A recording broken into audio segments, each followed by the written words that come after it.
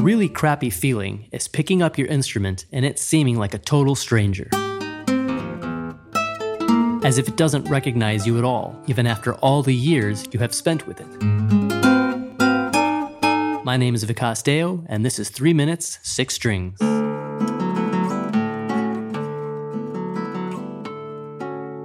Warming up can be such a struggle for each of us, so it really is worth the effort to find out what works for you.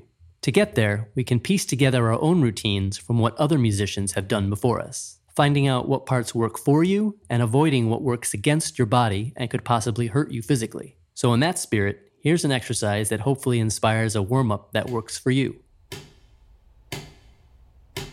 This is a good old nuts and bolts metronome set to 60 beats per minute. Somehow, 55 BPM felt too slow, and 65 was a little too quick. It really does feel like a nice pace to wake up to with a cup of tea or coffee in the morning.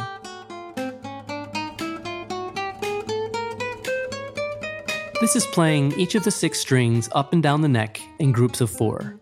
This feels pretty clumsy and awkward at first, but it does get better as you go through this roughly 8.5 minute exercise.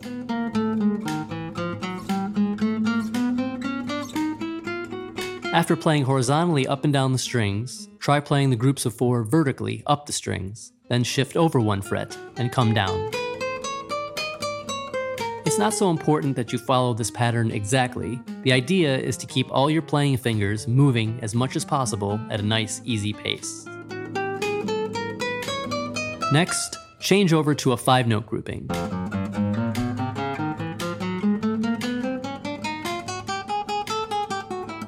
This is where it starts to feel slightly better. Basically the same exercise as the previous one, but for this 5-note grouping version, you might want to double a note here and there or add a pause as needed. You'll see what I mean if you try it out.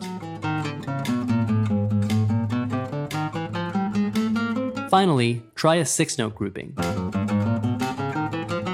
At this point, it usually does feel much, much better. The instrument is not fighting you as much, and all your fingers might actually start to feel more connected to the strings.